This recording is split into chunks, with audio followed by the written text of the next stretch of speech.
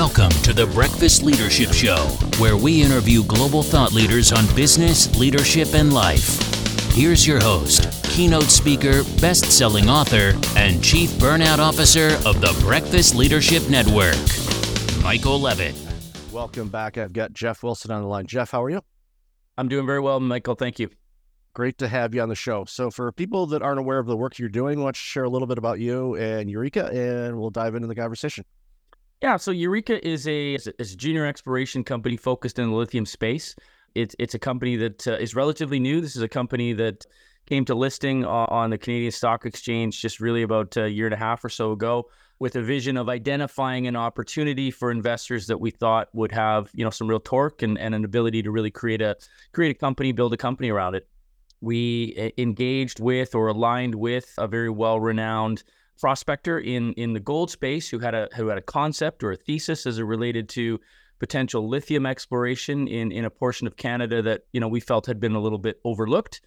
Set out, acquired the projects, raised a significant amount of money, just around $7 million Canadian back in June, and really sort of hit the ground running in 2023 with a first real sort of field season, boots on the ground, getting a handle on the projects and some initial work. So, we're sort of in the early innings here in a process that does take some time, but been a very exciting start for the company for sure. In any type of mining, it's not just okay, we're going to dig there and we'll find what we're looking for. Even going back to, the gold rush, there was still, obviously a lot less technology back then, and same thing, with lithium, but, the fact that you brought in an expert that is good in minerals can, find those ways. And curious too, without giving away any trade secrets or anything like that, the part, especially in northern Quebec, I believe is, one of the areas that you're looking at. What jumped out at you? Was there something that information already there indicating that there could be some lithium available there, or was it just more of just understanding the ecosystem of Canada and in certain parts of the country that could be able to generate something that is definitely becoming more and more in demand? Yeah, it's kind of a combination of things. First of all, Sean Ryan, who is the prospector who sort of came to me with the prospects and with the concept and the property locations, but he based that off of a number of different factors, looking at the geology of the region, looking at some of the structural controls. I won't get too technical about the geological techniques, but so a lot of sort of innovative thinking, I guess, on his part in terms of what might be there. But at the same time, there was also quite a bit of historical data, part of which was a government geological survey had gone into that, in fact, had done an entire survey of the entire province of Quebec.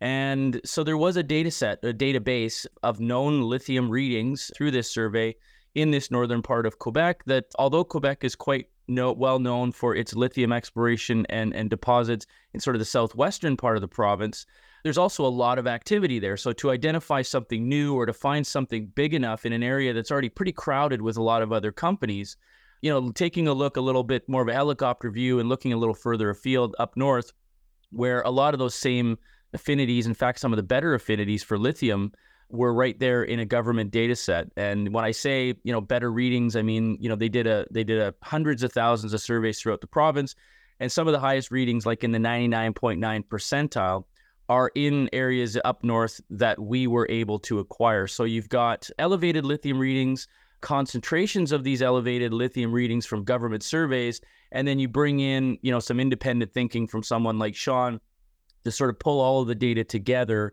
and look at this through a different lens. And that's really been sort of the thesis here on moving forward on this part of the province. It's amazing. It's great that Sean came to you and it all worked out, and that there was information available to recognize when you were saying the 99.9% readings and things like that. For some reason, I had just this image of a Looney Tunes cartoon with arrows pointing down at the ground, going ear. And it's basically what those reports were telling. And it's like, okay, congratulations on being able to secure that land, to be able to start this process, to be able to do something and get to something that is, like I said, really in demand, because we're seeing, obviously, governments are pushing towards electronic vehicles. They say, state of California is like no new gas-powered cars after, I think, 2035 or something like that. So, which is like, 2035, it's like, that's 11 years from now. That's not a long time. So the demand is obviously increasing. I look all around where I'm at, and, I'm based out of Toronto. So, I'm seeing all kinds of EV cars popping up everywhere. I mean, every fourth car is a Tesla. So you're seeing them everywhere. And, there's, demand obviously in North America, but in other parts of the world, China, for example, is like, where are they in this mix on that? Because, they're a huge global player in a variety of different arenas. And I'm assuming, they're going to be a big one in this space as well. Yeah, absolutely. And there's no question that, what we're seeing here right now as it relates to the lithium sector or industry is that, you go through years, decades where, a commodity is not particularly in high demand, or it's got a fairly sustained demand for a sustained set of uses. And then all of a sudden you plug in this entirely new demand where really the world is suddenly looking at, electrifying the world. And looking at, obviously electric vehicles are the primary source, but really looking at anything that can hold a charge for as long as possible. And lithium and lithium ion batteries have sort of become, the choice for that. And so suddenly, people are saying, well, we need lithium. Okay, well, nobody's been really looking for it for the last 20, 30, 40 years. And so if this demand continues, where is the supply going to come from? So you saw this incredible spike in the price of lithium over the last 2 or 3 years. It's settled back down again, but I think it's settled back down in a mechanism that to me is optimal for the industries and the end users. Because if a price of any commodity that is used in a product becomes too high, the manufacturers of that product will find an alternative. And so lithium, sort of got, I would say, a little bit overbought and it really took off. It's now sort of settled in where it's trading in a range where I think, end users in the case that we're talking about here, automakers can sort of put that into a line item in their budgeting and say, yeah, we can continue to buy this commodity and utilize this, for 10, 20, 30 years. We don't have to rejig our production lines. We're set up to make vehicles in this manner. So, we're seeing now, in order that the next step becomes, okay, if this is going to be the commodity we're going to use for this technology, we need to secure it. And we've seen already through, sort of the pandemic phase here where supply chains can become pinched very, very quickly. And so automakers are, they're seeing this pinch from governments and these initiatives from governments that they've got to change and get these electric vehicles on the roads. So, they don't want to be obstructed by a lack of supply of something. So you're seeing automakers investing in the lithium space from exploration to development and mining. You're seeing automakers basically getting into the mining sector to secure the supply that they're going to need to build these cars for the next, several decades. So that's been a big driver. And as you mentioned, China, China for sure is going to be a massive driver, in terms of, basically any consumerism.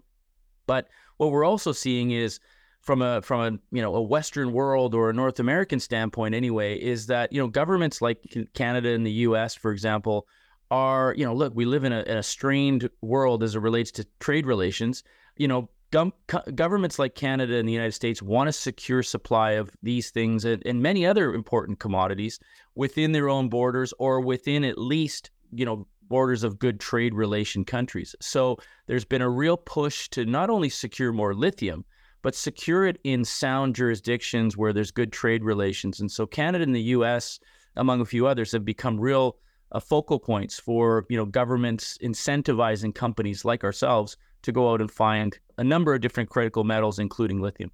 Yeah, you brought up one thing too that, comes to mind. I'm originally from Detroit, and when I'm hearing automakers investing directly into, let's call it a part for a moment, an actual part of their vehicles, because usually, they make the shell of the parts, but the components, the wiring, the harnesses, all that kind of stuff, they tend to get from other suppliers.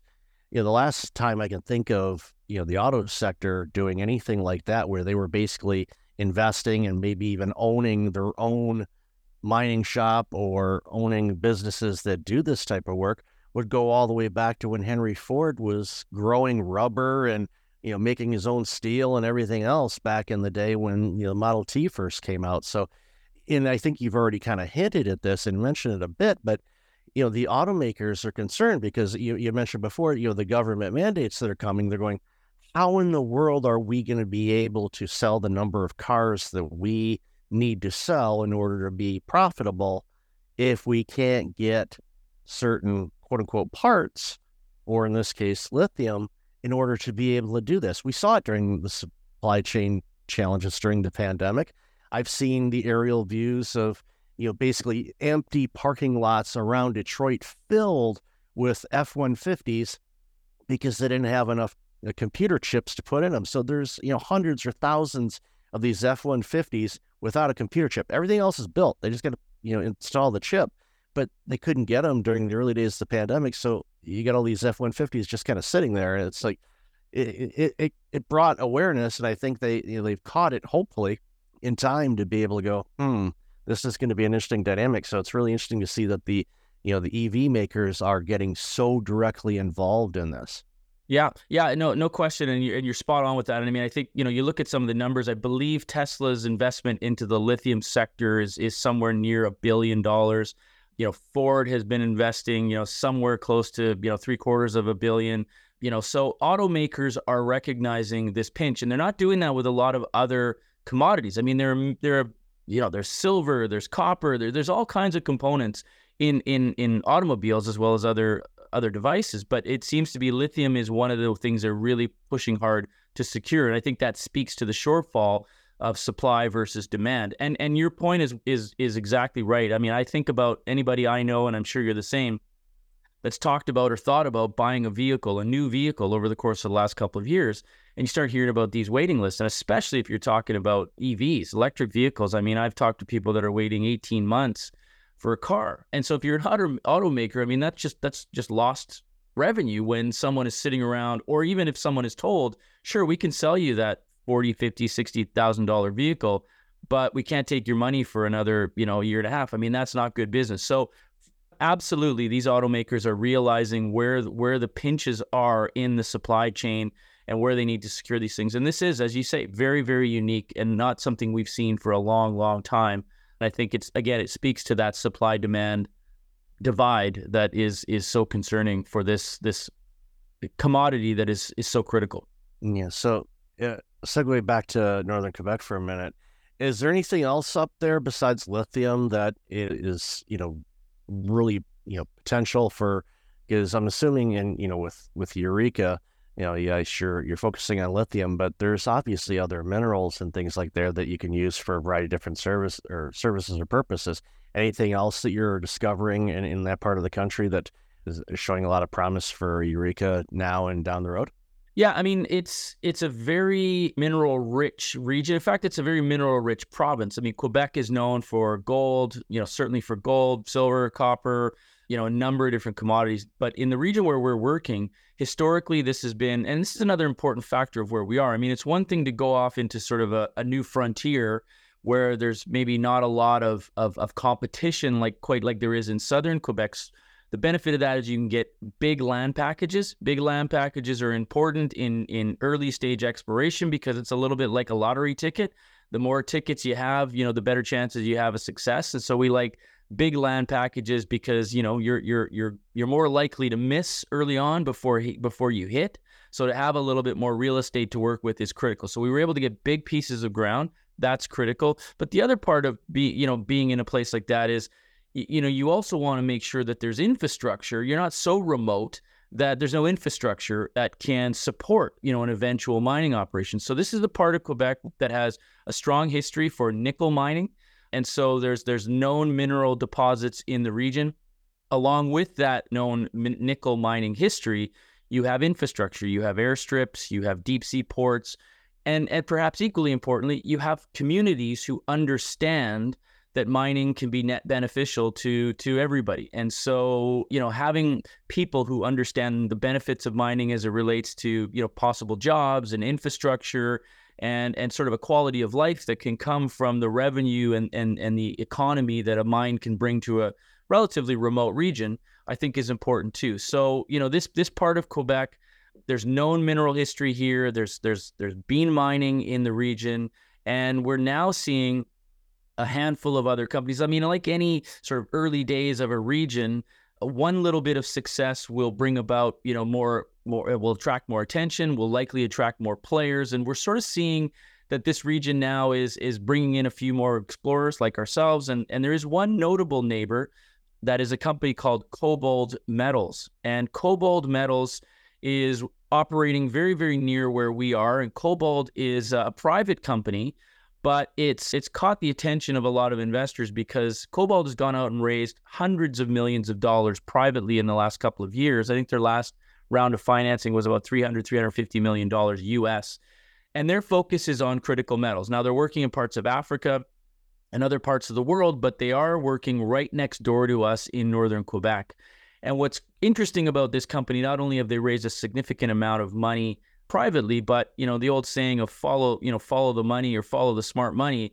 Some of the primary investors in these recent rounds of financing with Kobold have included Jeff Bezos from Amazon, Bill Gates from Microsoft, Richard Branson. So you're seeing some of the smartest, wealthiest individuals on the planet supporting this initiative to go out and find critical metals in parts of northern Quebec where we are active. So what that says to me is it sort of validates our thesis, I suppose, that this is a region where there's potential and it's a place where you can do business. What it also does for us as an exploration company is it provides a possible pathway to, a possible interest from very deep-pocketed individuals. So often in the exploration business, if you find a deposit, you make a discovery, oftentimes people like myself, we're not miners, we're not mining engineers. What we do is we're explorationists, and we try to be on the forefront of finding something. And then a major company ideally comes in and says, we'll take it from here. We'll buy out your company for some enormous premium, and everybody goes away profitable. Having someone like that next door who's mindful of the demand for these metals, if we were to find something, I think you could envision the likes of those very, very wealthy individuals seeing that success and perhaps wanting to have a piece of it. So it's nice to have deep-pocketed neighbors when you're actively looking for new discoveries. Exactly, especially if they want to add a deck to their lot and that leads into yours. It's like, maybe we should just buy the lot. And like, right. yes, you can. And let's see how many commas you can come up with. It'll be a great thing. Well, you know what, Jeff, this has been great. I'm excited for you and the team and this work because it's we all know the benefits of what EV vehicles and other uses for lithium and all these minerals are for humanity. So thankful that we had this opportunity to chat. So where can people find out more about you and the great work at Eureka? Yeah, so I mean, the easiest place, and it's quite a balanced source of information, is our website, and our website is eurekalithiumcorp.com. You'll find not only some information about us as a company, the management team, the projects, but also some good background information on lithium supply-demand dynamics there. And there's quite a bit of information on the gentleman we talked about earlier, Sean Ryan, who's sort of the mastermind of identifying these prospective targets and sort of pulling together the thesis on the land package. So eurekalithiumcorp.com is the best place to find all things to do with Eureka Lithium. Awesome, and I'll definitely have that in the show notes. So Jeff, continued success. Thank you again for your time today. Really appreciate it, and enjoy the rest of your day. Thanks, Michael. It's been a pleasure. Thank you. Thanks for listening to the Breakfast Leadership Show, part of the Breakfast Leadership Network. Visit breakfastleadership.com for tips on empowering your business and your life.